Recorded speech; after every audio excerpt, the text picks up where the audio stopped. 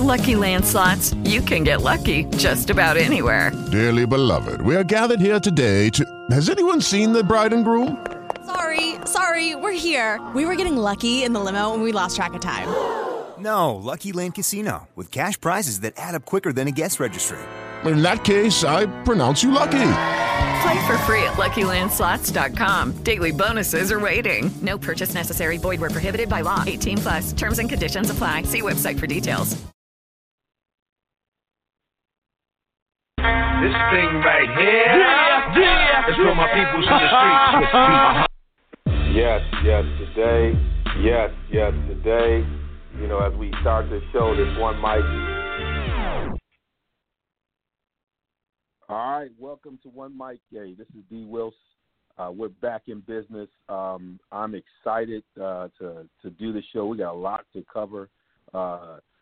The show it's about that time of year. That's what the show is about. We got a lot going on, and it's that time of year where sports is popping, RSG is popping. So this is going to be a show hitting all these key things that happen about this time of year, the kind of things we're going to talk about. But before I do that, I got to bring in my guys, you know, the ones I miss running with here. You know, we got a whole crew of guys, but I've been in the trenches with these guys a lot for over the past year, and so it's good to have them. We'll start with the youngin, because I know he's done with his football season, and he's watching the teams that he hopes to be next year. His team be there playing towards those state championships in Michigan. But I want to see how he's doing. How you doing, Darnell? I'm doing good right now. Last week, Tua got hurt, and that kind of messed up my whole Saturday.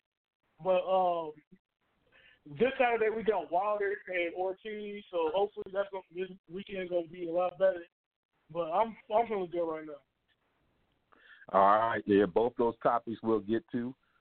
We'll talk about, but yeah, it's something that everybody's still talking about, and we'll definitely get that into that show. Before we get into the open mic, I want to bring my guy in. You know, we call him Mr. Double Double, my man Hank Davis. What's up, man? I'm doing good. It's good to hear your voice. It's good to hear the youngest voice. I want to take this opportunity to wish everyone a very happy Thanksgiving, knowing that a week from today we are going to be sitting around getting stuffed on football and turkey. So I want to just take this opportunity to wish everybody a very happy Thanksgiving as it comes along. Us out here in the Midwest, we still trying to thaw out.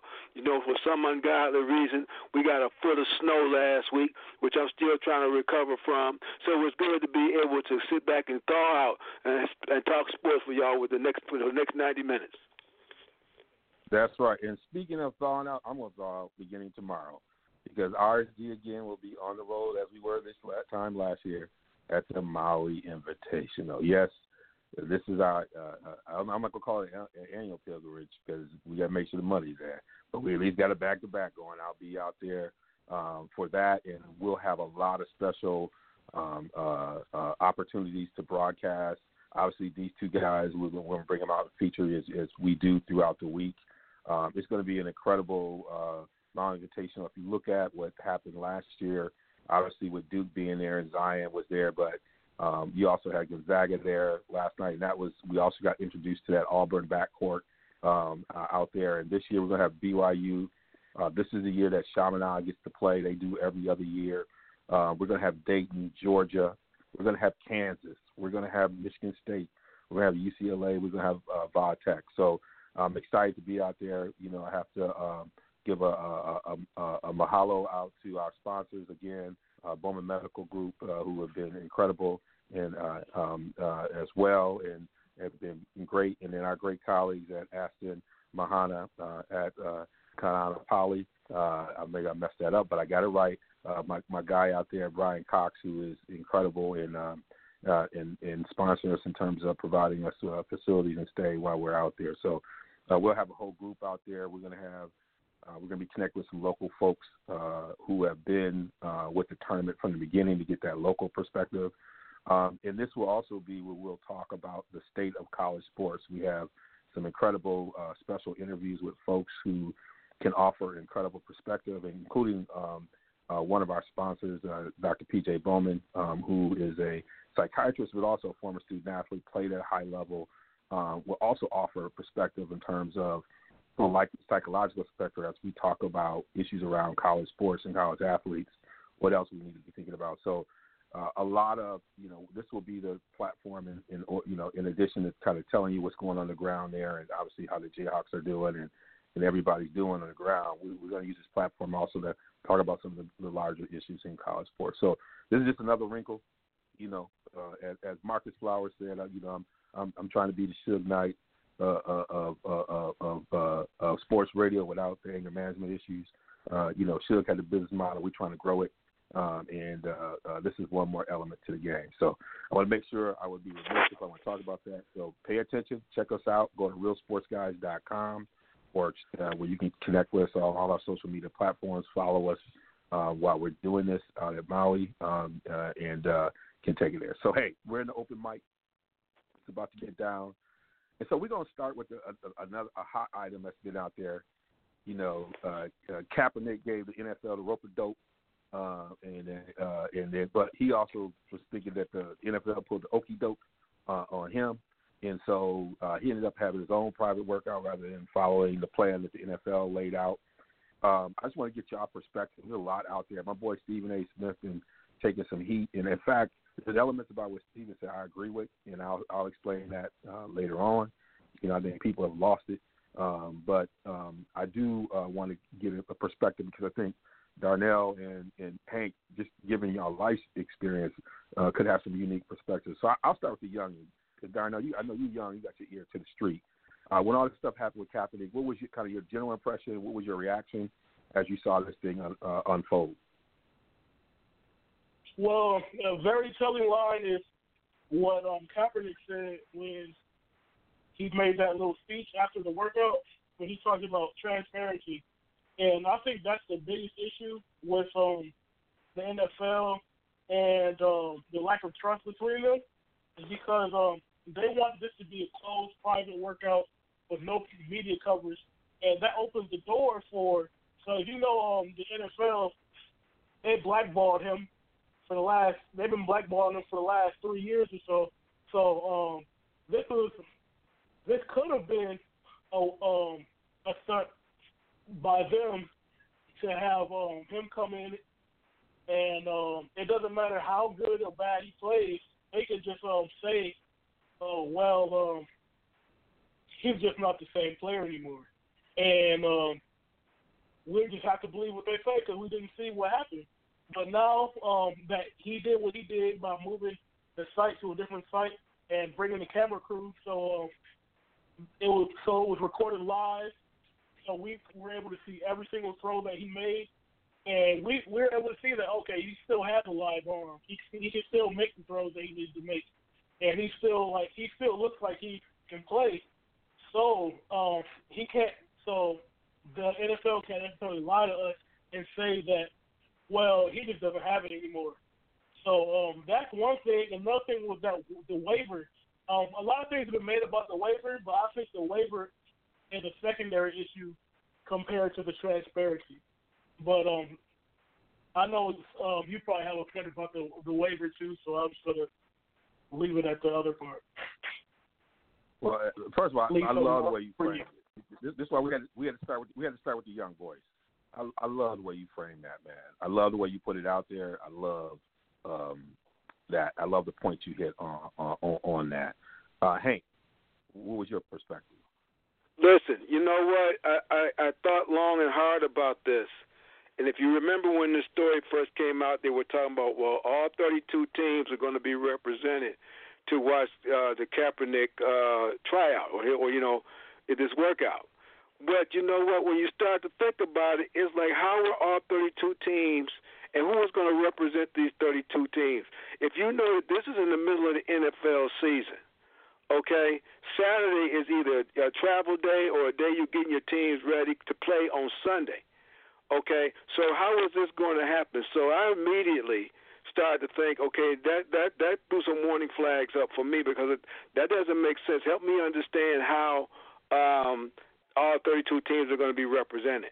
And then, as the youngin said, the thing that concerned me, that this was going to be a closed workout. And you're absolutely right. That means that if they could collude to to blackball him out the league. They could absolutely collude to say that his workout was junk. So, if you watched any of the film of him and his workout, he said, don't be scared. I can still play. I can still play. And he can still play.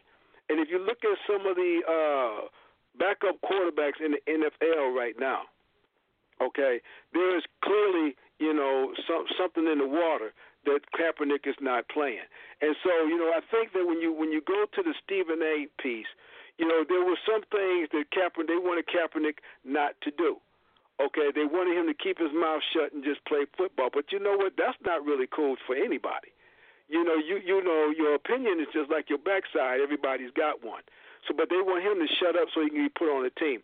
And what Stephen A. said was that he showed that he clearly didn't want to play.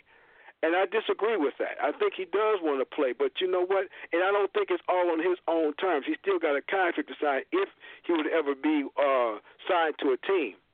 But what he was trying to do was get cameras out there. I'm with you right there. I want you to show that this is bigger than just me not being able to play. Okay? It's bigger than that. And so then you get folks like Jay-Z and everybody else say, well, Kaepernick played these cats because he was supposed to succumb to this just so he could get put on the team. I don't agree with that.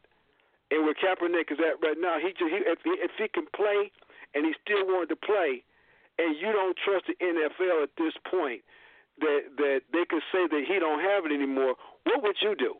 You don't want some grainy film to come out a week later to show you can't play. No, you're going to show right now, openly in front of cameras, I can still make these throws and everything else, and this is something big. And I applaud him on that. He's taken it this far. That yes, you make sure that if it comes down to X's and O's, I can still throw that rock. Those are all great points. And so let me bring my own perspective to this. Everything y'all said is correct in terms of the NFL being disingenuous. In terms of you got 24 hours to decide. We're going to do it on a Saturday, not a Tuesday, so that we can have decision makers there. Although I think even in this scenario, decision makers were going to be in there. There's going to be a couple of decision makers there, but not all 32 teams are going to have decision makers. It's true they got a video system that they can get stuff right to players, but the whole process from the beginning was disingenuous because of time. If you were really trying to make this happen, there's no rush.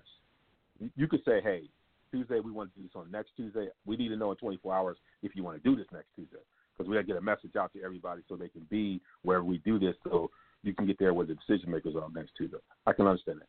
Everything about it is camp, because it all at the end of the day is about trust. This is where I have a problem. Couple things. You want to have an alternative workout, which means if you want to have an alternative workout, just make sure everybody can get there. And I know we're also trying to do this in the context of Atlanta, where there's a whole bunch of other issues around his ability to get wherever he is.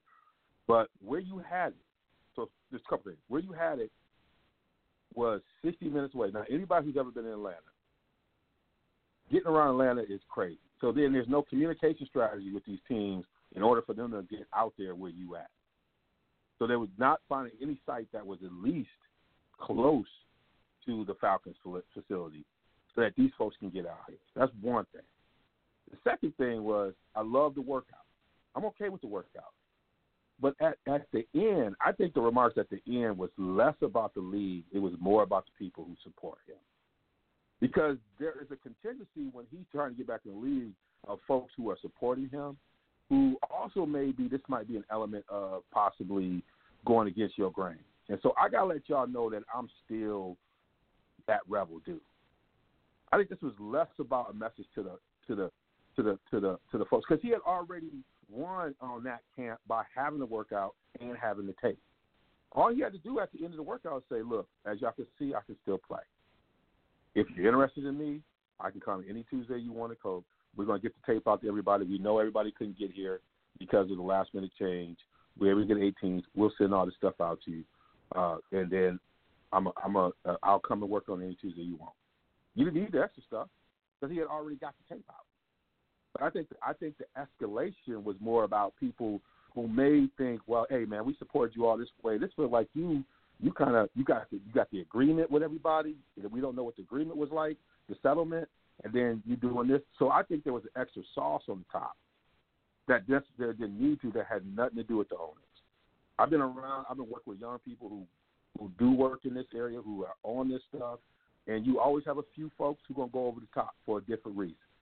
And I think that was part of it, because he didn't have to. He already had the platform. He had already set it up. And I think that's when I first heard it, I was like, whoa, this is a little over the top. You already won. You already basically pivoted and leveraged it. All you got to do is now instruct how you're going to get this information and then keep on walking. And I think that's the part that I think Stephen A. may be reacting to, but I felt a reaction to it right away. It was like, this is a little over the top. You don't even need to do that. You've already done it. And it just felt a little different, man. It felt like, and I think people thought this was a message to the owners. I don't think it was a message to owners. I think he was reassuring his base that he's keeping it real, which that's fine. That's fine. But that's a different message. So that was my only reaction to it. And also, in a place like Atlanta, find something closer to the facility, because most of these teams were getting off the plane not knowing. They were finding out about where his workout was on Twitter. So you know what I'm saying? So if I'm changing plans, I'm making sure all those folks know exactly where they can meet. And I think that's part of the challenge with this. And I give Cap this because part of what I'm getting is like he's developing and growing his platform, but he's not a finished product. So I'm framing it like that. I think he's added a new layer to his game all the time as he's going. He's not a finished product at all. So I'm not critical of that. But I think if I were advising him, I would have said, hey, let's finish the workout. Let's be clear we're getting this information to all the teams, and that you're making yourself available every Tuesday to fly around and do workouts. And thank everybody for coming out in the jet. That's what I would advise you to do. But I mean, people got a little bit of different opinion on that. I think Steven kind of came a little bit harder, but I do think that message was less about the owners, it was more about the base. So that's just my opinion. I can agree with that, but again, you know, when you feel like, and even before the workout was announced, or that it was confirmed, should I say, you know, you had some announcers coming out saying this is going to be a sideshow, this is a scam, this is a farce, you know, and because it's like, and I would agree with how that. is the NFL going to pull this off this way? So I think that, you know, inside the Kaepernick camp is like, you know what, you might be right about that. You know, they might be trying to sit around here and set me up to shut me up, you know, and, you know, there might have been some genuine. Yeah. And I would add to the other side, you said that the other side of this, you know, I think Stephen A. said people asked him, you know, he's out there, I think other people working behind the scenes. The people working behind the scenes, so this is the other criticism that we ain't getting on other people about. The folks working behind the scenes, if I'm working behind the scenes with Roger Goodell on this, I'm like, we can't do it on Saturday now. We can't do it on Saturday. Right. We can't do it on Saturday. Like, you better off not doing it at all. Are we serious? If you're working behind the scenes on it, and if I work behind the scenes and then they decide to do it on Saturday, I'll come out and say, look, we told them not to do it on Saturday. We told them to do it on Tuesday, because there's no rush to do it on Saturday when you could probably just wait till Tuesday, just notify everybody. You still can do it in Atlanta on Tuesday. Mm-hmm. So I do think there's some other, you know, people who are working behind the scenes saying we try to set this up so that you can get it. Well, somebody should have been pushing back behind the scenes, like the Saturday thing wasn't a good thing. Why can't y'all just wait 2 or 3 more days and do it on? Y'all can do it on Monday or Tuesday, right? You know, so I do think there's some other pieces there, and that's why I don't push back on the fact that Kaepernick held a separate workout. Because I think if I were advising, I'm like, you do yours. This is social media. You hold your separate workout. I'm with him on that. But we're going to hold a social workout, but we're going to be 15 minutes away from facility. Right. At one of these high schools. You know, and if we have to, we'll do it at a daycare center with an open field. We're going to do this 15 minutes away from facility. So, because these folks are going to find last minute, we want to make sure they can get over here real quick. And we only got a couple things to say at the end of this workout. As you can see, we look like we're ready to go. And I am open to invitations to any team to start coming and meeting with you and doing interviews beginning this Tuesday. And we'll get all the tape out to you. You can have it. Any questions, we'll be ready to go to meet with anybody starting Tuesday. Boom. That's it. Thank you for coming. And keep it moving. Mm-hmm. That's kind of what I would say. You know, but again, because there was so much deceit or so much mistrust, this is what you had. And you know what? That given that period of time, you have to ask yourself, why so far out? That's probably was the only high school that was available, I would think. You know, we don't know. We're speculating at that point. People, this is the South, too. There's some people who got that opinion. Like, he might have tried. My other caveat, he might have tried, but, you know, there's some political views that might be shared another way that made it more difficult for him. So I'm not discounting that. Right, because you also had team folks coming out saying, listen, you know, we're boycotting or we're giving away our season tickets if you even consider signing Colin Kaepernick. So you had fan bases coming out. It was a hot mess is what it was. But, you know, the bottom line is I think that when you look at this whole thing, I don't think you can deny the fact that Colin Kaepernick on talent alone, you know, all the other noise aside, talent alone should be on one of the 32 teams in the NFL as a quarterback, and dare I say a starting quarterback for several teams. Okay, but this is just a clear indication of the league not really addressing, in my opinion, not addressing this the right way, and him becoming even more and more of a martyr here. So, you know, it remains to be seen what happens. It's going to, you know, it's going to be interesting to see if a team does sign him at this point. And I think there's still openings to be able to do that. You know, I think sometimes in these type of incidents, you have broken the seal. Sometimes you just need to break the seal, right? That creates the conversation. So I think there's a possibility in a way. I think there would have been a greater possibility had he closed the workout differently. I've always been a proponent. Say what you want to say when you want to say it. But know that however you say it's going to create a different outcome. So I'm not saying he can't say what he said, but you can't say it. If I'm saying it that way, if people who know me know that I will go Ice Cube on first in a minute. If I'm going Ice Cube, I've already considered that the other piece is not an option, right? I'm with that, and I ain't going to be critical if you don't get it because I've just laid it out, right? So there's ways you do it if you want it or not. If you don't really want it, then you go like that. So I'm not saying it, but you can't. He had already won because in my mind, the public opinion, there's value in the public if you were to do a poll that says the NFL is not to be trusted. So he was already winning that. You don't have to convince nobody. I think most of the people you would poll would say they don't trust it.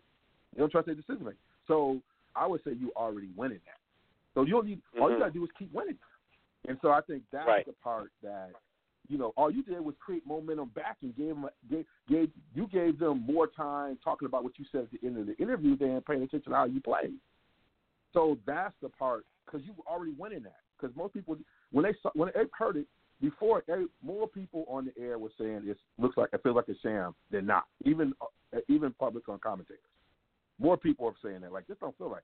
It's on Saturday. Blah blah blah. Like people who know how personnel work were like this don't sound right.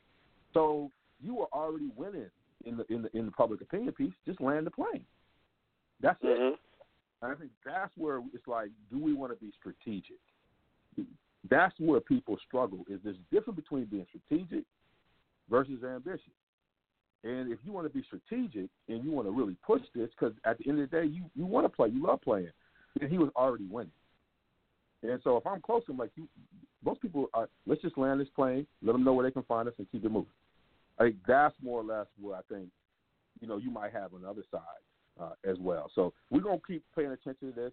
We've nailed this out a little bit more, and I think people out there got to also understand, look, black folks, we got diversity of voices. Quit acting like we ain't got folks out here got different opinions. That's what makes us unique.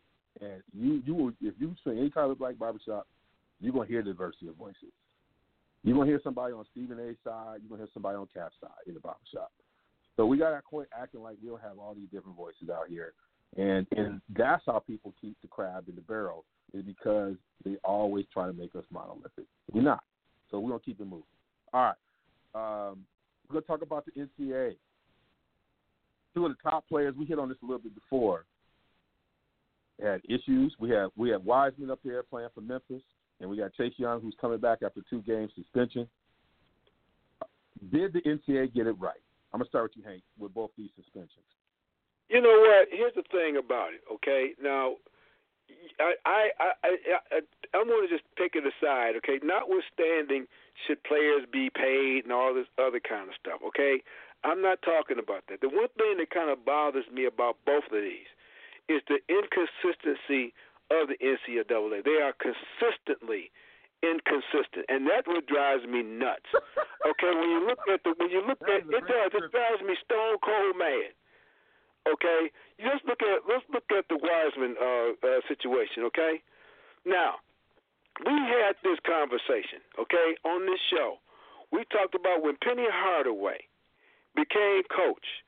Okay, right in the midst of all of this, pay for play thing that was going on with the shoe companies and everything with the basketball programs, and then you go get Penny Hardaway and to become Memphis's head coach. All of a sudden, Memphis has got the number 1 recruiting class in the nation, okay, after this. And so one of his main recruits, Wisman, okay, finds out that, Penny Hardaway let him borrow some money, all right? But this was before Penny Hardaway became coach. And so he conveniently becomes coach. Okay, that's fine. Gave the family some money. That's all right. We can have this. We'll give you 12 games at the first part of the season where it don't mean a damn thing, and that's supposed to be okay. All right. Then you go and look at Chase Young. All right. One of the most dynamic football players, ends right now in college football. They're touting him for the Heisman. He borrows some money. No big deal, but he borrows it from an NFL agent. Okay, so don't think it's not going to be lost on anybody that this particular agent becomes his agent after he leaves for the NFL. No big deal. We'll only give him 2 games against Rutgers and Maryland, which he didn't have to play anyway. Okay, his jockstrap could have played left in. It didn't matter because them teams were going to beat Ohio State. But he's going to conveniently be there for Penn State. He's going to conveniently be there for Michigan. Now, what bothers me is, again, the inconsistency. All right, and I can look at this personally. I can look at a Jamal Crawford. Y'all know Jamal Crawford, okay? That played for Michigan so many years ago. Jamal Crawford stayed with a man in Seattle before becoming a freshman at the University of Michigan. And because this man gave Jamal Crawford a room and board and paid for his way, or whatever you want to call it, Jamal Crawford could no longer play for Michigan. He was suspended indefinitely. All right? You look at what happened to Michigan during the Fab 5 years, all right, where they say those players took money and that school went on probation. All right? This is what drives me crazy. I do have a soft spot for this because it hurt teams here locally. All right? You can go across the country where teams have been put on probation because players have taken money. And this one drives me nuts because it's by a player that took money from who's going to be the coach, and now he's coaching him, and then another player who took money from an agent. Now, everybody can say, well, there's mitigating circumstances. It's bullcrap. It's inconsistency, okay? And that's the thing about it. Let me tell you something, Darnell. Let me tell you something, D. If I drive 50 miles an hour in a 30-mile-per-hour zone and I get caught, I'm getting a ticket. There ain't going to be no mitigating circumstances. I'm 20 miles over the speed limit. All right? This is what drives me crazy. This is Chase Young in Ohio State, and this is Memphis. And they keep on trying to act like – and basketball really surprises me because with everything that's been going on with that, they needed to send a stern message, and they didn't. Okay? They didn't. I understand the players' plight. This ain't what I'm talking about. I'm talking about the rules. You don't take money. Your eligibility could be compromised, and they do it and they get away with it. It's lunacy. Wow. I don't even know if we can burn it down anymore than that. Darnell, what you got to say on top of that? Yeah, I got something to say. But I was actually very surprised that either of these guys we're going to play again the rest of the season because, especially with James Wisman, because when they played him after they ruled him ineligible, I was thinking, well, he's probably going to be out for the rest of the season, and they're going to take away their postseason. So that surprised me that he's even allowed to play. But as far as I want to clear something up about the Penny Hardaway thing, though. Penny Hardaway was a high school coach, right, in Memphis. He was James Wiseman's AAU coach. Before, when James Wiseman was living in Nashville, Tennessee, he was still playing on Penny Hardaway's AAU team. And Penny Hardaway paid for him to move from Nashville to Memphis so he could play for Penny's high school team. This is before Penny Hardaway was the coach at Memphis. So he paid for him to play for his high school team, not his college team. But and then the next year he was given the Memphis job. But the reason why this was an impermissible benefit was because he was ruled a booster with the university, because back in 2008, the year that he retired from the NBA, he gave the University of Memphis $1 million to create a Hall of Fame. So that's why it was an impermissible benefit. But I'm surprised he can come back after 12 games. Honestly, I'm glad he can come back after 12 games because I want to watch him play. But I understand what Hake's saying, because I remember like a lot of cases, like I think there was a player on Kansas last year. He was ineligible, took an impermissible benefit. He was out for the season. I remember Brian Bowen at Louisville, a few cases. So I understand what he's saying. It's not necessarily across the board, but I'm not against what they're doing, because I'm for the players being able to play on the field. And I think the likeness case has shook the NCAA in a way that they know they're on very fragile ground, but they know they still need to demonstrate that they are governing this process. And so that's why you're not seeing them not playing for the rest of the season. Because I think, if this was about a year ago or 2 years ago, both these cats would not be playing. But because they are on shaky ground right now, in a lot of different ways, they got congressional folks. If you listen back to what I said when we started talking to Professor Sachs and everybody else, I said the one thing you don't want is these congressional folks getting involved. And they've been heating up and chomping at the bit to be in this conversation, just because, especially since the FBI has gotten in this space. So I think this has kind of had an impact on these two cases, even though I think they're a little bit different for all the different reasons. And you can make, I think the Penny Hardaway one is interesting in a way, given, the fact that he supported Wiseman to move to be a part. So there was a benefit he received. It would be different if he gave the money because they were in dire straits. That's a different argument. But, giving the money so that he could to advance the high school program he was working on, that and then get the Memphis job, there's something that, you could be looking at that, because that's more than a likeness issue. Right, that's a competitive advantage. That's more than a coincidence. That's what I'm saying. And if you're going to do that, and when you look at both of these cases, like I said, if you carry the story out, I said this is what I'm talking about, and you're right. But when you carry the story out, what you've done is you get people who are clever thinkers to be and boosters who are clever to say, I can give this, I can get you to come to my school, I can get you to do that, based upon these two cases. Okay? Because just because I gave you money, I can also give you money to play like you paid me back. AKA Chase, Chase Young. I can act like you paid me back, and we can say, we got receipts to show that you paid me back, and you probably never did. The payback could just be that you become my agent, and guess what? You've already declared, so it's a moot point. This is what I'm talking about. You still got to have checks and balances, and that inconsistency is not fair across the board. That's what drives me crazy about it, because you get some lesser than player, then something he does the same thing, he could potentially, lose his eligibility. The school goes on probation, but depending upon the school or whoever did it. That's the thing that drives me crazy about this. It's like I said, this don't really have nothing to do with the kids. It's where do you decide to lay down the law. You can't pick and choose, and that's where the NCAA just drives me crazy.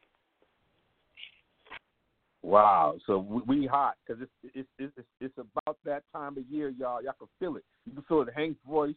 You can feel it in Darnell's voice. You can feel it in my voice. You know, there's this overlap. There's all this stuff happening in the sports world that's got the emotions coming out, and so it's about that time of year.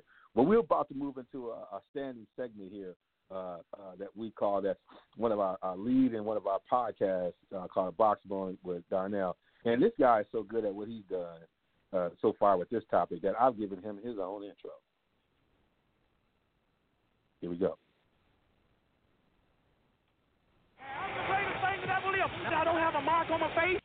I'm the greatest thing that ever lived. I don't have a mark on my face. Yeah. And I upset Sonny Liston, and I just turned 22 years old. I must be the greatest. I told the world, I talk to God every day. If God's with me, can't nobody be against me. Sonny, I shook up the world. I know God. I know the real God. Cassius, wait a minute, Cassius. I am the king of the world. Hold it. I'm pretty. Hold it, you're not that pretty. I'm a bad man. Wait. That's the sound of the police. That's the sound of the beast. All right, it's Boxing Moment with Darnell. We had to give him his own intro because that's how he's coming in. Because you know when this cat is on his boxing game, he's on his boxing game. And we know what time it is. Bomb Squad. Now, this is the weekend. We got Wilder Ortiz 2. It's going down. Darnell, you know we've been waiting for this. What's the keys for this fight? What's going on? What's your opinion? Let us know what's going on. The keys to victory for Deontay Wilder, for me, he's a younger guy. He's a fast starter. So, and Ortiz, he's long in the tooth. Even though he can still fight, he doesn't necessarily have a lot of miles on him. But he is an older guy, and he seems to be slowing down a bit. Even though if you look at the videos of him in training, he's in shape. He's working with Sean Porter's strength and conditioning coach, and he's got him right. So if I'm Deontay Wilder, I want to start out fast. I want to jump on him from the opening bell because I do not want Luis Ortiz to get in a rhythm. Him being the Cuban southpaw counter puncher, I don't want him to get in a rhythm that he can build upon later on in the fight. I want to jump on him early and hopefully stop him within the first 3 to 5 rounds. If I'm Ortiz, I want to do pretty much what I did in the first fight. Ortiz did very well in the first fight. I think he probably did better than anybody else that fought Wilder. A lot of people say Fury did a good job against Wilder, but I think Ortiz, the work that he did was probably even better than what Fury did. But I just want to do more of the same for him. I might want to add a little more body work, but probably not because, when you go to the body, it is you leave yourself susceptible to a lot of headshots. So if I'm going to the body, I want to make sure I'm in close range, and I want to cut him off with my footwork instead of throwing punches from the outside. I want to try to get inside of his reach and throw combinations from there. But Ortiz, I think Ortiz, he has a very good chance of winning it this week. But I'm going to have to go with Wilder because he's a younger guy. He already has that.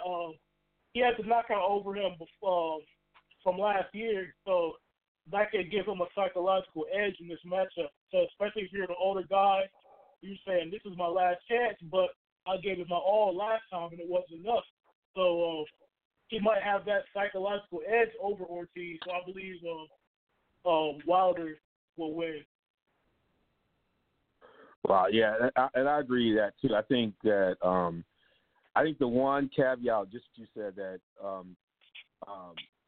Ortiz is one of those kind of guys who probably has always been this great boxer. Coming up through the whole Cuban system, and I think in some ways he's been able to get away because he's got good skills He's got good training, good movement. But now you add in incredible training and diet. And to me, that's the one caveat that, even though when you watch the videos, he's not liking the food, but he's in incredible shape. And that's what makes him so dangerous, is that you could – I think Wilder was hoping that, even if it went long, he could take him into the deep water, because Wilder's got an incredible motor himself. But if Ortiz is in shape, we don't know what that factor's going to be. So I think this is going to be an incredible, exciting fight. I think that Wilder might catch him. Wilder might catch him in the 7th, 8th round, put him down. Because if you don't catch him there, and Ortiz gets his second win, it could be some problems. So that's one thing I think is exciting about watching this. This is a fight that's worth watching. But all these fights is an undercard. What are there any highlights we should pay attention to in the undercard? Well, Rigo's fighting. That could be interesting. I like Rigo. He's another Cuban guy that's fairly long in the tooth. He's older as well. But the other fight, I'm not going to get into, because, he has the king of the Dutch, the lead Dutch in the row, Leo Santa Cruz versus who is he fighting? I don't care who he's fighting, man. I'm not going to watch the fight. It'll be background noise to me. I don't care who he fights. So this is one fighter that Darnell's got a couple fighters he's trolling, but he's the biggest fighter he's trolling might be is the top fighter in this pound for pound conversation, Lomachenko. Darnell Trolls Lomachenko. And now he comes back to me with a text today or yesterday about he's lying. Like, Darnell obviously has a story to tell, because like Leo Santa Cruz, he has probably as much in terms of ducking frustration with Lomachenko. So what is he lying about? What's going on? Bring us up to speed as you troll Lomachenko. What should we know about what's happening with him now? Well, first of all, I think I disagree a little bit about the me always have something to say about Lomachenko, because remember last time when we talked about Lomachenko and Devin Haney, I brought up the fact that I don't think Lomachenko would be the type to do something like this. And I said I would want to see this play out to see if this is really the case. And I found some new information. That's where this is coming from. I found some new information. Lomachenko came out, I think it was either yesterday or the day before, and he said that he was surprised that he got the franchise belt and that he didn't ask for it. And somebody else posted a video of a high-ranking member of Top Rank. He did an interview with Ness from the Boxing Voice. And where Carl Murray of Top Rank, he said, we're very pleased with Lomachenko being the franchise champion because we asked for it. He specifically said that he asked for it. And this interview was a good 3 weeks old. So that being said, Lomachenko is backtracking because of the backlash he's gotten from him being the franchise champion. Because remember last time I told you he was at the WBC press conference, him and Bob Arum, and I told you that is kind of fishy because I don't think they'll just name him franchise champion and elevate him. With having him and Bob Arum there, that looks kind of suspicious that maybe they probably went to the convention and asked for it. And that was confirmed that he did ask for it, and he lied and said he didn't ask for it. And the reason why the distinction is important is that the franchise champion is not really a champion. It's something that will easily trip up and confuse casual boxing fans. Because you look at a guy like Canelo and a guy like Lomachenko and say, when they introduce him as a WBC franchise champion, that doesn't mean anything.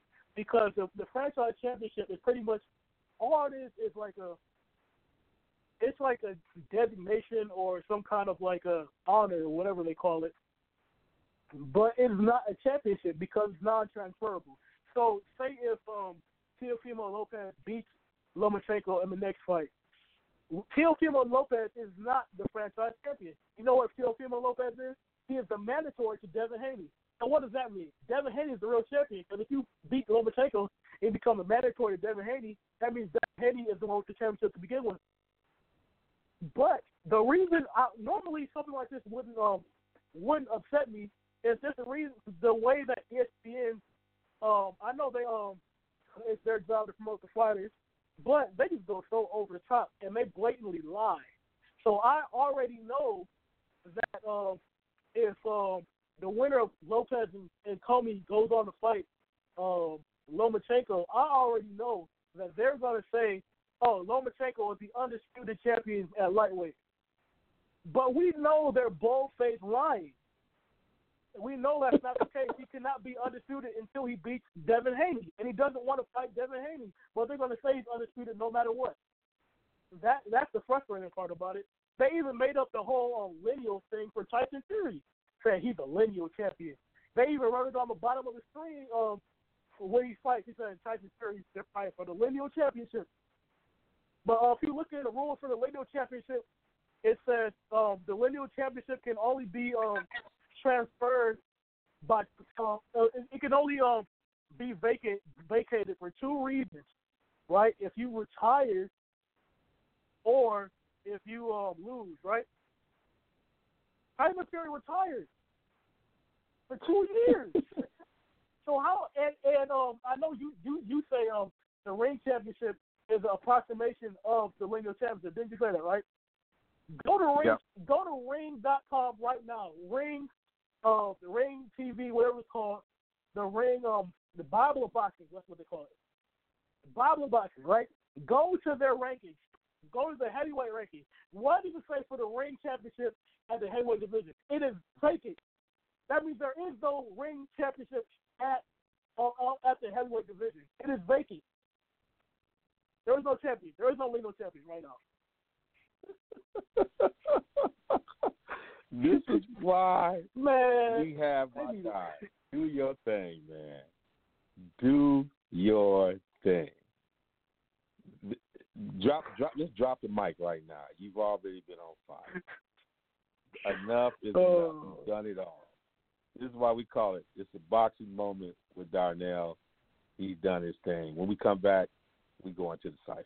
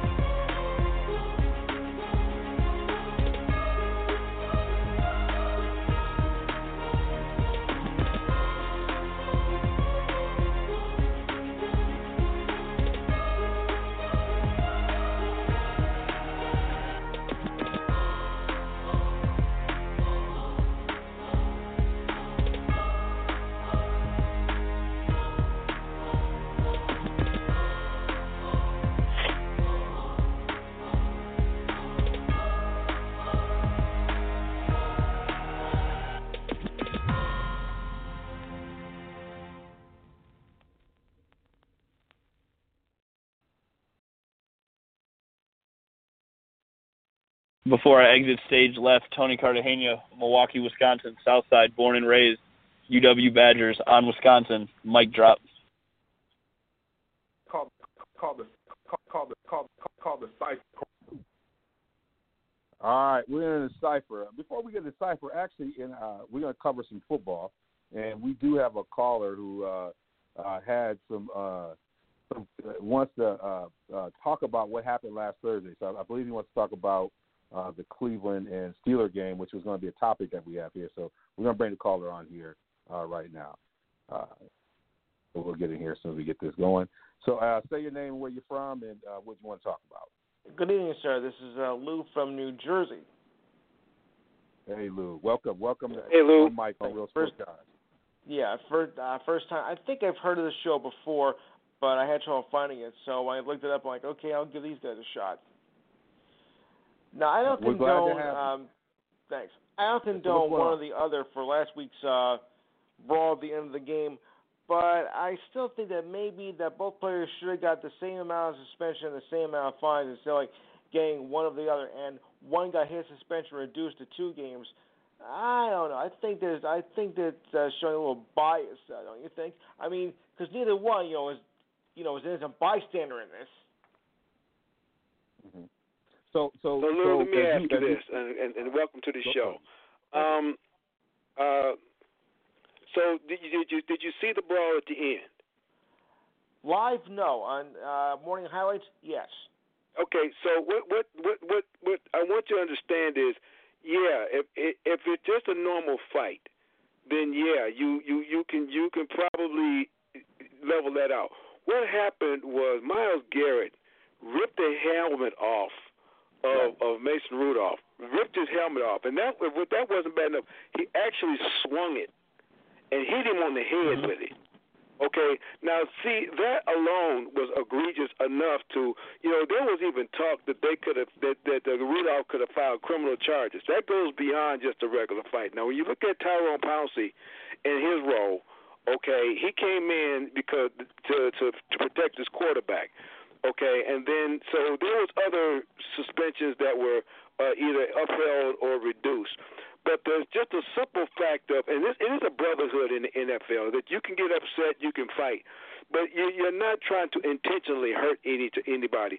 Now, to rip somebody's helmet off and then hit him upside the head with his own helmet, okay, anywhere else, that's just flat-out assault.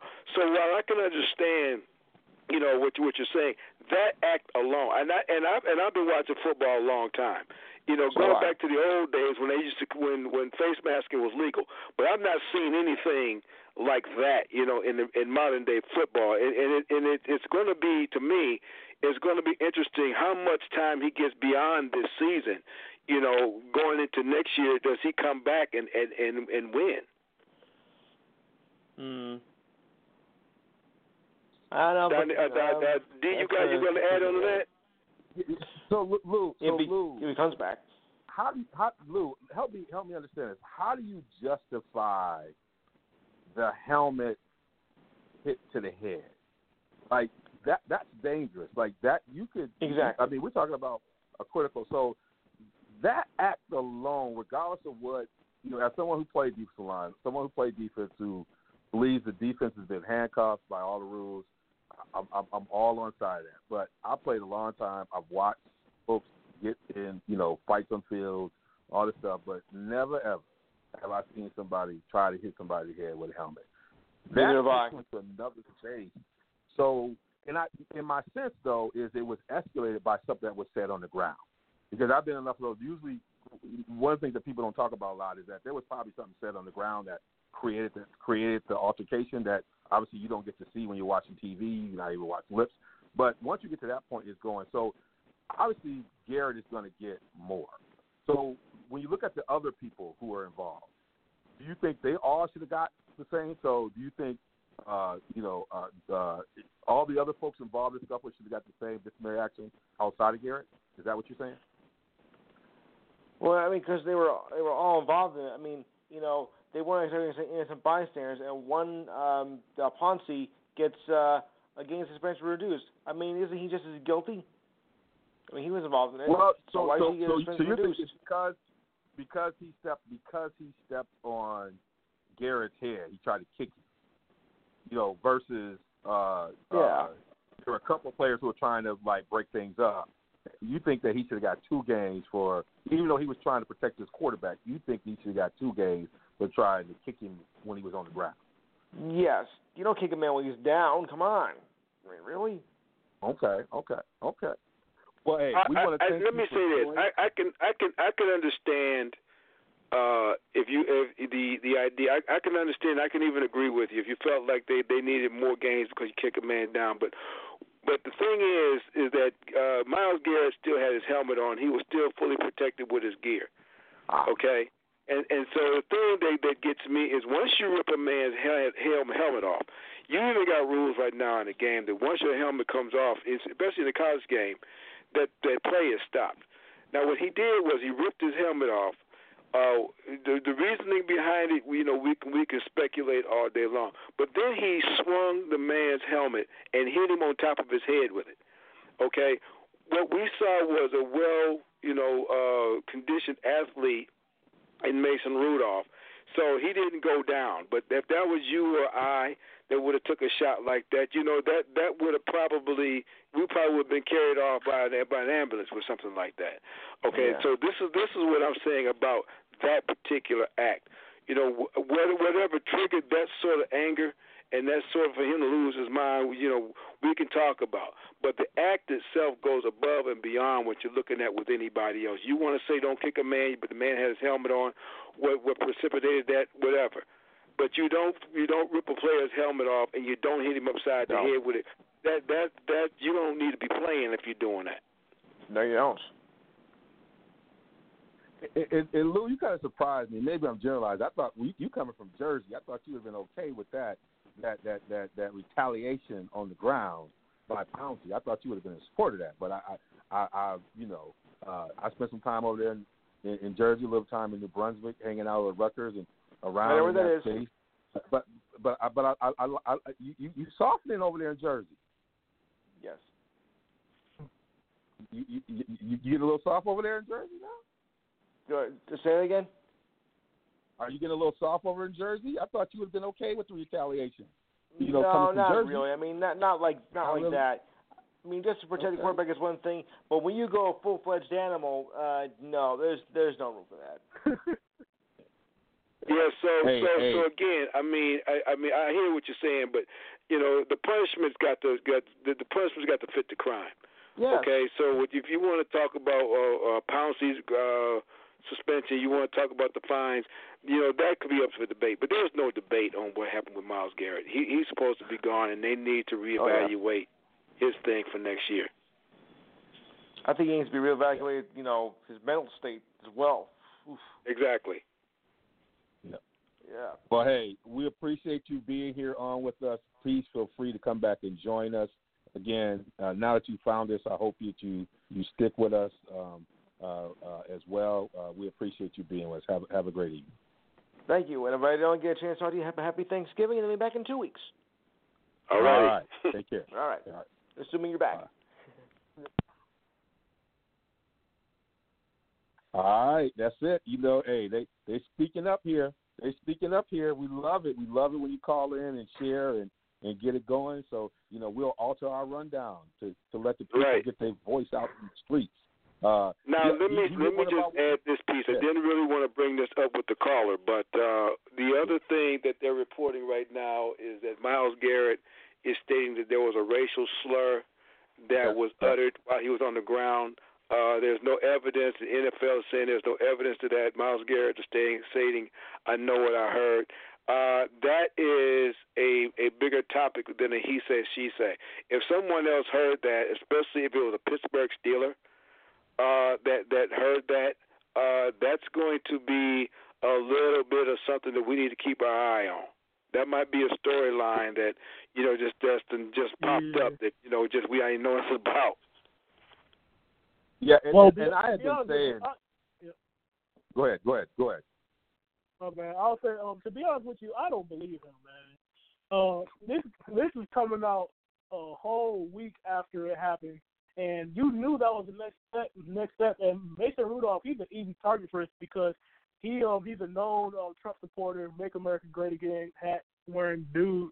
So you already know he's an easy target, especially with all the memes going around on Twitter and stuff. I knew, especially with it coming so late and nobody else said anything. Like nobody on his team said, "Oh, I heard Mason Rudolph say something like that." I don't think he's being truthful, to be honest with you. I hope he's not. I hope that's the case. I really do hope that's the case because, that opens up a whole nother can of worms, with the Pittsburgh Steelers.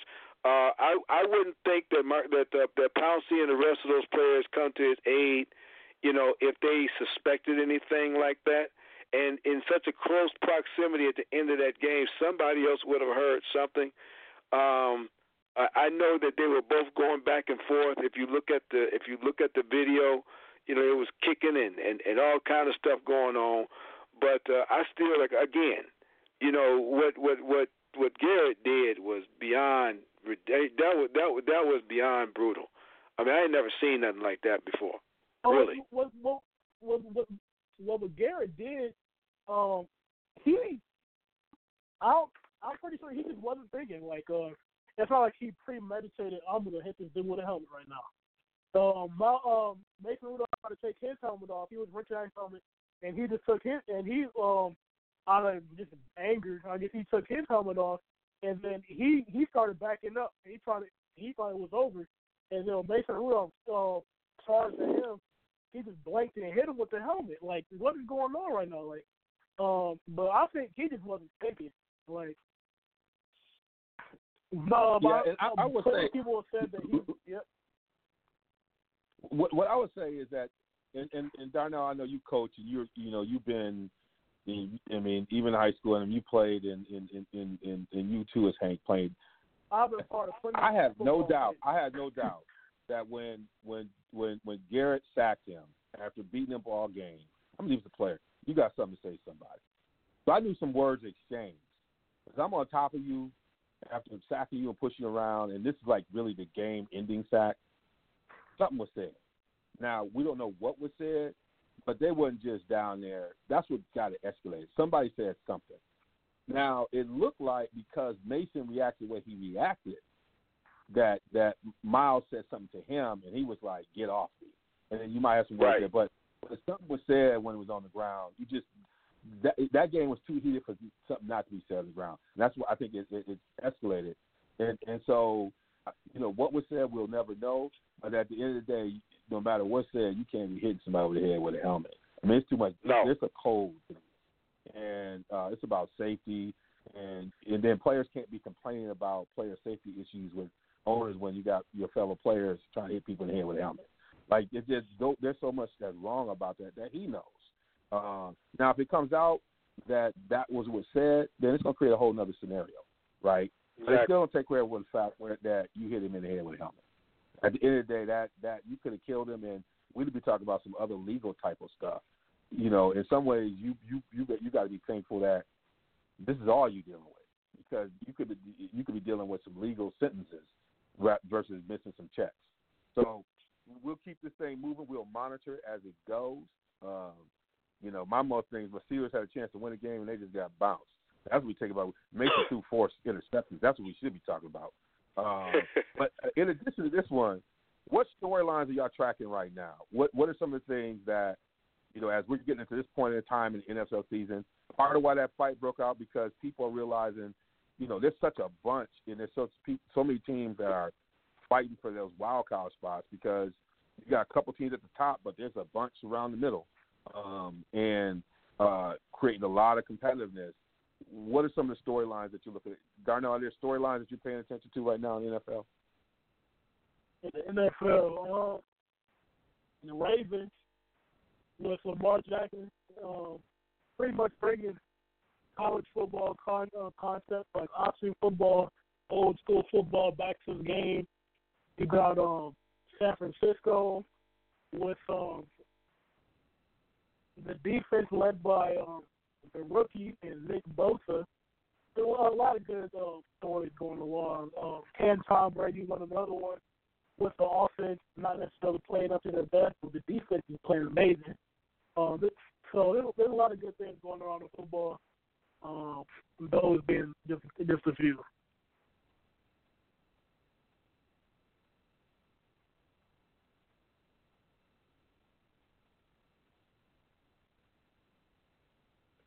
Hello?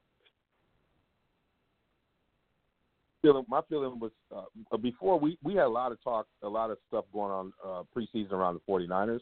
And, it's going to be interesting for us to have a conversation about some of our preseason conversations. maybe get some audio clips about that. But the 49ers, when we talked about them, I had them like around 8-8 or 9-7. Part of the issue is like I thought they were going to be in every game, but I wasn't quite sure how their offense was going to be. Knew the defense was going to be great, but I almost made a statement like they might be 8-8 or they might take out a lot of people, but you just know they're going to be in every game. But the 49ers have been, I would say, a pleasant surprise, especially when you look at their final preseason game. And, Jimmy G did not look good. Everybody had questions about him and what he was going to be doing coming out based on his preseason performance. It didn't look great. He's played somewhat solid. He hasn't been great. The running game's been incredible. And, Kittle is unbelievable. But that team has been surprising in the Rams struggle and obviously Seattle with Russell Wilson, like everybody needs to finally get some props to. He's killing it in the way he's carrying that team, and they basically turned that team over. But, yeah, the 49ers story is something else out there. And then Lamar Jackson. I mean, I wish they'd get the audio because, we laid it out about Lamar. And everybody was talking about playing receiver and everything. I'm like, this guy won the Heisman Trophy. You watch him play, he can throw the ball. He's no different than any other young quarterback coming in. He's going to need some development, but he is a quarterback. He's not a receiver. And he's been throwing some balls. Yeah, he's been running, but he's been throwing some nice balls too as well. And he's young. What is he? How old is he? 21, 22, 21, 20? I mean, the kid is a baby. So it's been pleasant to watch him in the way he's handling and how Harbaugh has been put around him. The other story, I went to see the Chicago Bears. My goodness, you talk about a dumpster fire. And they beat the Lions, but it was still a dumpster fire. And I was going back and forth with my man Carl Hampton, who's going to be covering for us over there at the Badger game this weekend. Carl will be on there. But anytime you're trying to compare a kid who was drafted in the top 5 in the NFL draft to Mason Rudolph and his performance, we got problems. Like, why are we even comparing that? You've already lost. Now, if you listen to this, you've already lost. I mean, I feel so sorry for that Bears defense. They got a world-class defense, but they got a dumpster truck for offense. I don't even know what to do. And they're trying to turn it around. But, man, that is – and then was he injured? Everybody's, like, wondering what – like, it's to the point where they wonder whether or not he was injured. That's a dumpster fire. And that's a team that most of us thought y'all talked me into. Y'all talked me into thinking they could make it to the NFC Championship. Remember, I had them at the bottom, but I felt guilty. I talked to my boy who worked over at the Bears. I felt like, man, I got to give him a try. But I watched that thing in person, and I was cold. And I was like, man, they got a championship defense, but their offense is something to behold. So that's the story.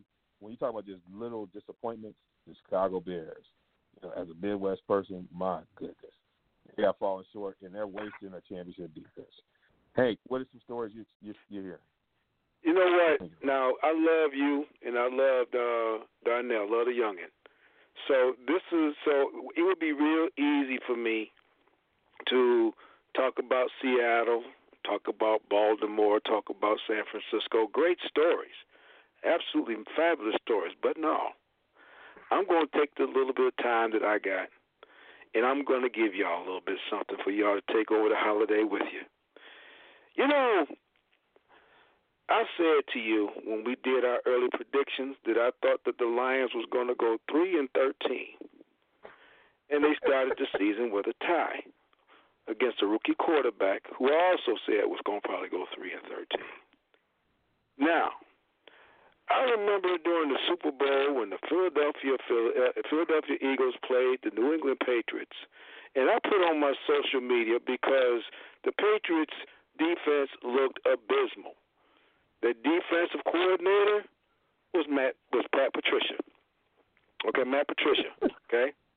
And I remember saying, the Lions are going to be in trouble if this is their new coach. And I remember getting grilled by several Lions fans talking about, there you go, don't even give a man a chance, and there you go talking that noise, blah, blah, blah. And Devon, I remember you chiming in on that. Remember that? I remember that. I just told you about it. Hey, no, So wait a minute. I'm not done. I'm not done. Okay? I'm just getting started. Slow down. So now we're going to fast forward to 2019. Okay? The Detroit Lions had a successful coach named Jim Caldwell. They got run out of town because they said his game management sucked. In his last season with the Detroit Lions, he was 9-7. He got the teams to an 11-5 record at one time. They had 2 playoff appearances, and they didn't win the playoff, but they were a better team. Okay? So then the general manager comes out and says 9-7 is not good enough. To which he hires Matt Patricia and they go 6-10. The team now sits at 3-6, and they are suckier and worse than they've ever been in their entire lives. But here we go again. So you're asking me what story am I tracking? I am tracking what I am going to track. This sorry team known as the professional franchise here in the state of Michigan. Okay, one of the worst run franchises I've ever seen in my life. And I'm asking for retribution this evening because I took a beating that night when I said Matt Patricia sucked. The Detroit Lions have got a slow, sorry defense that couldn't stop me, you, or Darnell if we were running backwards on ice. Okay? This is some of the worst mess I have ever seen. We would score 3 touchdowns before we realized what was going on. Okay? And all of us could be offensive linemen and tight end. It's bad. I am tracking to see how close I get to that 3. They can't be 3-13 because they tied the woefully sorry Arizona Cardinals, who is already trending better than the Detroit Lions right now. Guess who else is trending better than the Detroit Lions right now? The Raiders. The Raiders got rid of their best offensive player and their best defensive player, and they're trending better than the Lions right now. Okay? So here I go. Okay? I look forward to the 3-12-1 season of this woefully sorry franchise. You have shut it down, Hank. You have shut our NFL segment down. This is the final statistic I'll say that just supports you. Because I was in that hope mode. I was in the hope mode earlier. And I think the statistic I heard that the Lions have won 1 playoff game in 70 years, 50 years. Since 1957, yep. That means you're talking about Herman Moore.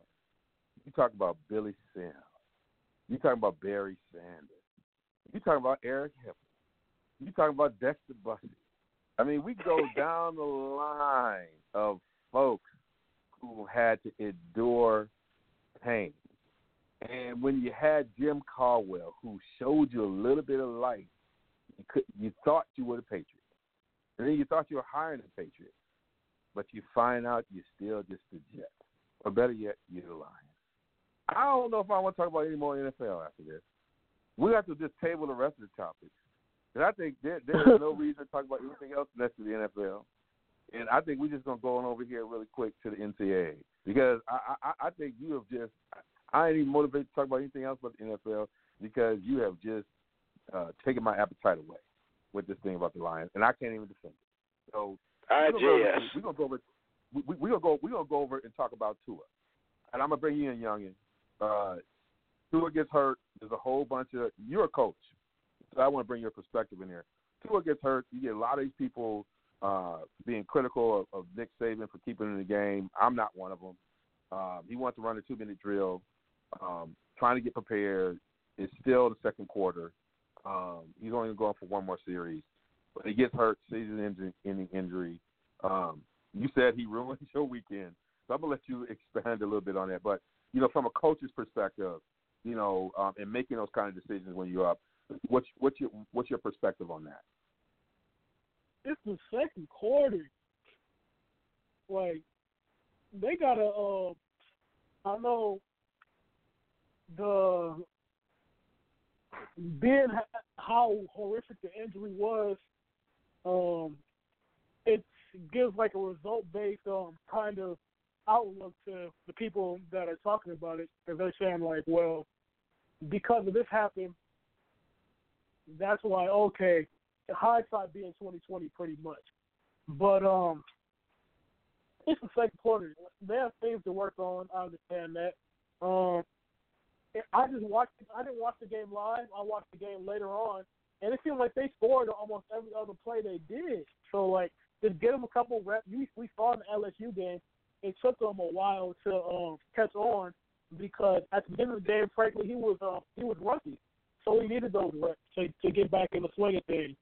So, and Nick Saban said himself that was going to be his last series. He was going to play one more series and then he was going to take him out the game. And then it didn't turn out well. So I don't think we should necessarily get on him for what happened because it's football. Football is a dangerous game. It's a game I love, but it's a dangerous game. Anything can happen, and that's the scary part about the game. But that's one thing you just have to chalk up to the game, to be honest. Yeah, I agree. I mean, and after we've already watched Oklahoma come back against Baylor down almost as much in the second half, and pull out a victory at the end. That's why coaches play into the third quarter to do all the things you said, but also make sure you secure the victory. You still got a entire half. Their defense, Alabama's defense, is not the best Alabama defense they've had. They've got some issues on the defensive side of the ball. So you also got a coach who's not as confident in his defense right now, particularly in some of those big games. So, I think that this was much ado about nothing, and it was a crazy injury.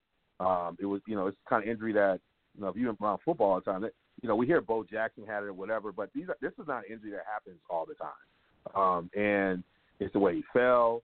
I think one thing that people said, I think that is symptomatic of how these injuries are happening with him, is that all of his injuries are coming when he's out of the pocket, and he's got to learn to throw the ball away. Like, simply, like, on that play, because obviously it wasn't there, you got to throw the ball away. Like, don't try to always make the play. Sometimes you just got to throw it away. And I think both times he got hurt because he's trying to hold on to make that extra play. And I think he just has to learn to get rid of it. Come back and fight another day. And, that's something that, Brady and a lot of these guys get right away. Like, come back and fight another day. And I think in both these times, anytime he's been injured, it's because he's trying to make that extra play rather than coming back to fight another day. And so I think that's something that self-scouts he's got to do.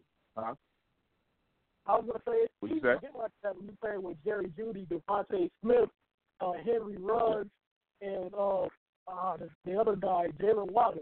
If you got like four absolute burners, right, receivers that can score on almost any other play if something breaks right, it makes you want to hold on to the ball for that because maybe Jerry Jeudy might get open. Maybe Henry Ruggs might get open, you know what I'm saying? And if they catch the ball, it could be 6. They can turn the flat into a 60-yard touchdown. So it's kind of tough for a player, especially a young player like that, to get it. But that's something he's gonna have to get in his mind going forward for his health's sake. To kind of keep on, I'm going to keep on the rundown on this one, and Hank, I'll bring you in. Given this injury and everything else, Alabama, again, and people talk about bias of the, everything around it, people fail to realize they were getting blown in the LSU game. They were getting blown out at home, and then they came back. But they didn't drop that far. They dropped to 5th, which is, this is my Alabama bias, not even SCE bias.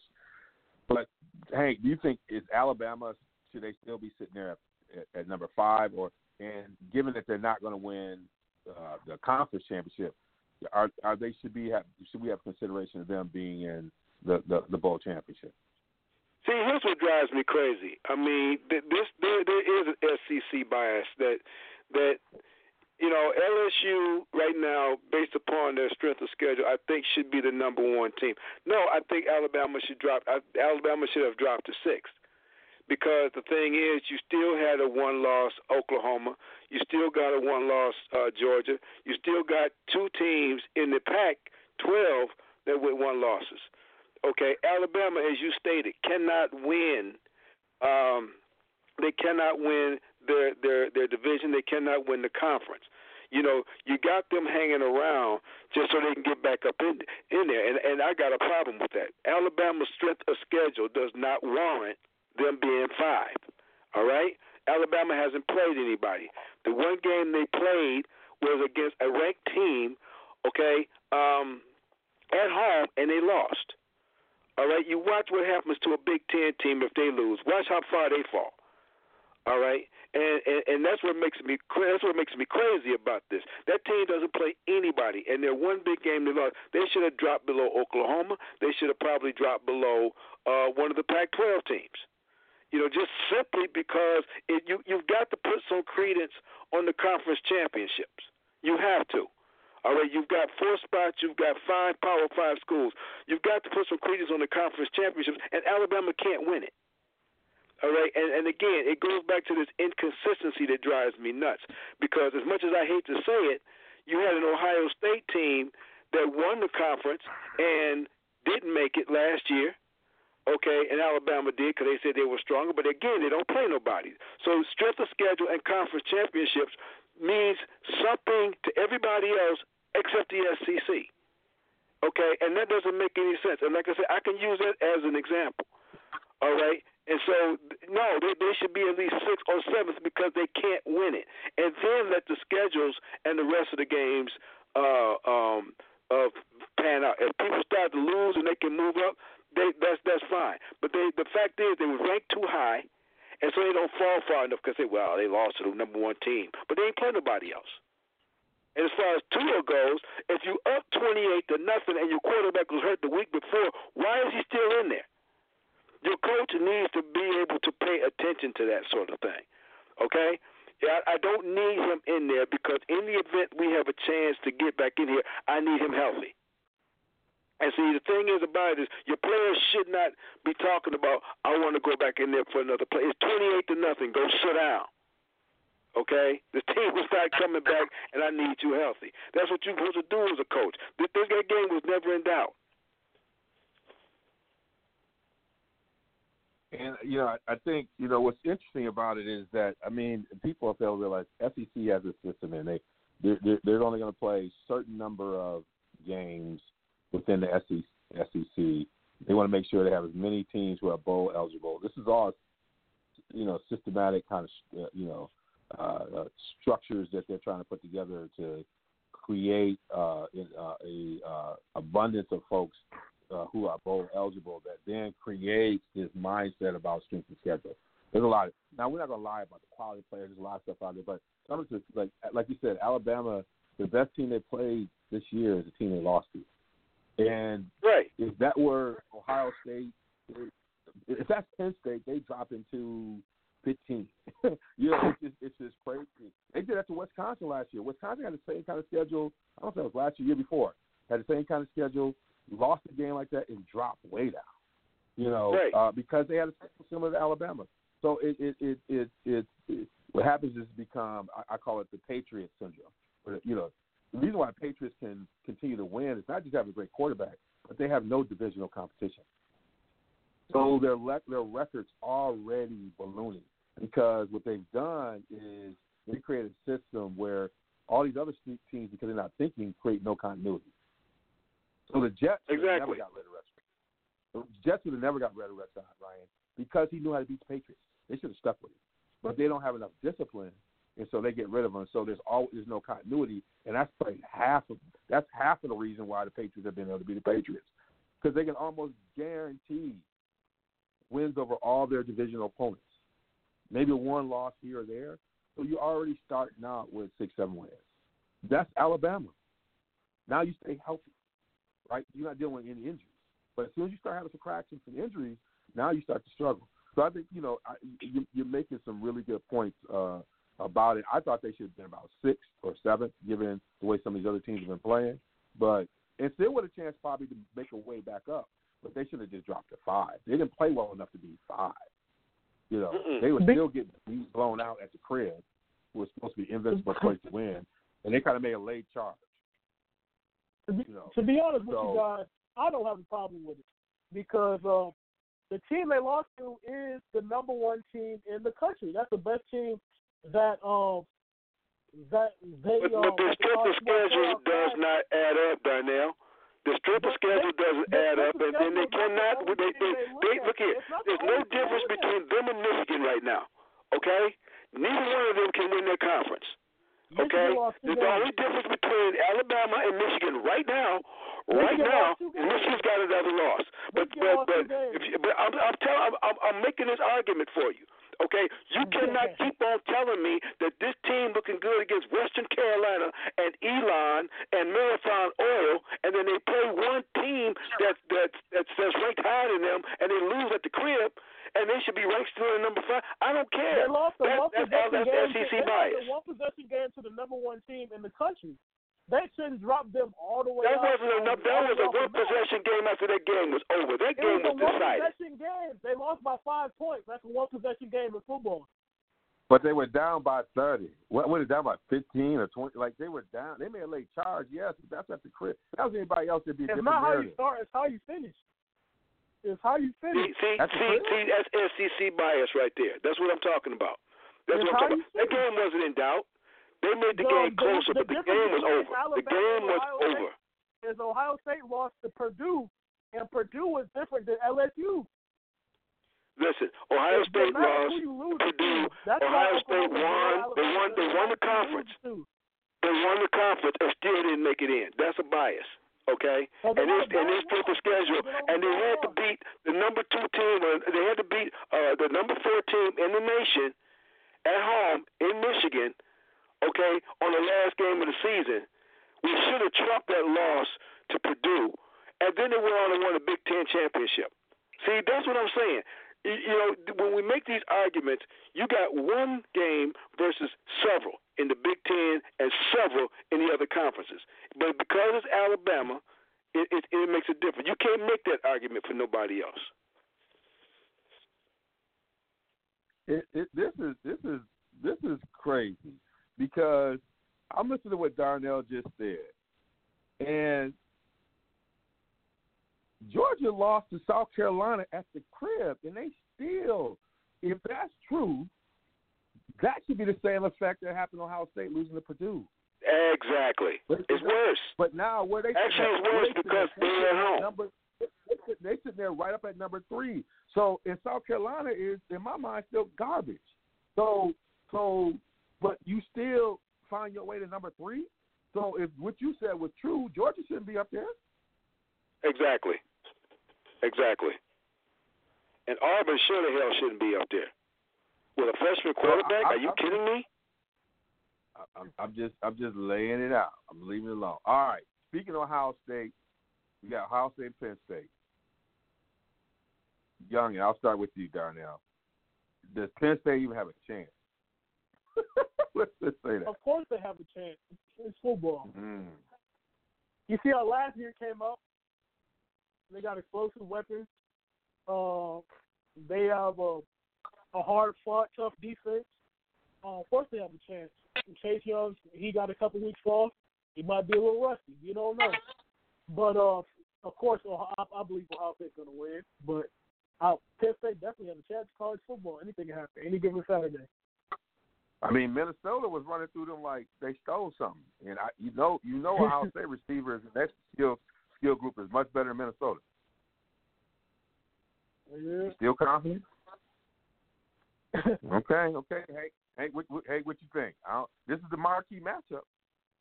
This game is over at halftime. Okay, listen. He said they got a chance. The only chances they got is 2 chances, slim and none. Okay, they're not going to beat the Buckeyes in the shoe.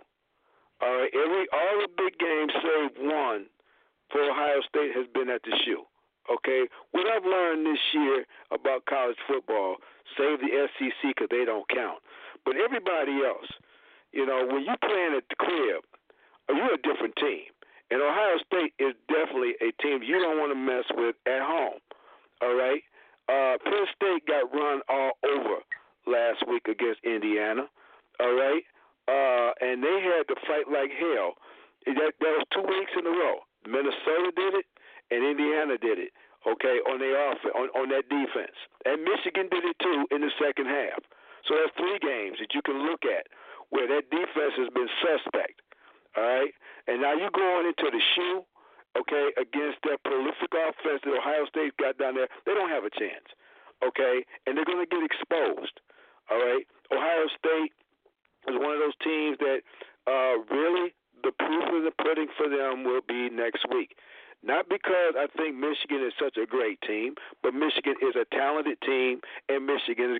at the Big House. I think they if they're that good, they should take Michigan, but that's going to be the test. Not tomorrow. I mean, not Saturday. They're going to roll Penn State. They're going to roll Penn State by a lot. All right. Before we go to dropping the mic, I do want to say there's an interesting thing. The state of Arizona, to me, is going to be the story of the college world tomorrow, because you have Arizona out there playing against. We got Arizona against Utah. We got Arizona State against Oregon. Both Tempe and Tucson could determine the future of the college playoff. So make sure y'all are paying attention to that. We're going to go and drop the mic with my man Hank. Go on and drop the mic. Okay. Listen, we're going to spend a little time on Drop the Mic with a little bit of inside the park Drop the Mic. We're going to talk a little bit about this scandal that's going on. I'm calling it Astrogate. Here with the Houston Astros is being accused of stealing signs, using technology to steal signs so they can let their hitters know what pitches are coming. This probe is going on. Baseball looking back the last 3 years, including the World Series championship that the Astros got in 2017, to see if this is the case. The question I have for baseball is this: if this is proven true, what's going to be your punishment? Okay, this is clearly cheating. Okay, we know how you frown upon cheating. You can look at Pete Rose, who got banned from baseball because they said he betted on baseball, and what they were supposed to do was compromise the game.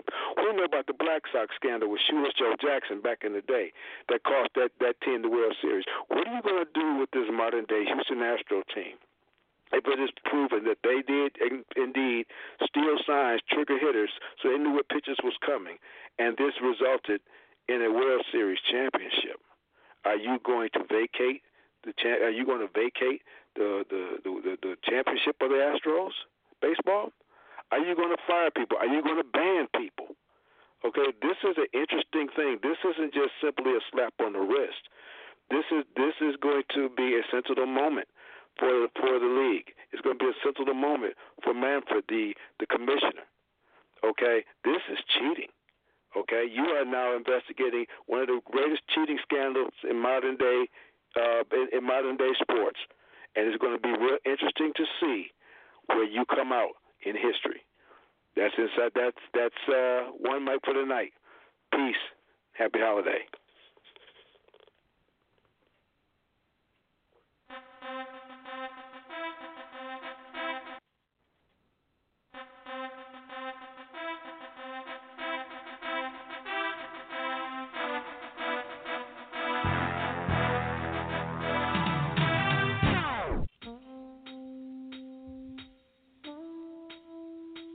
This is one mic.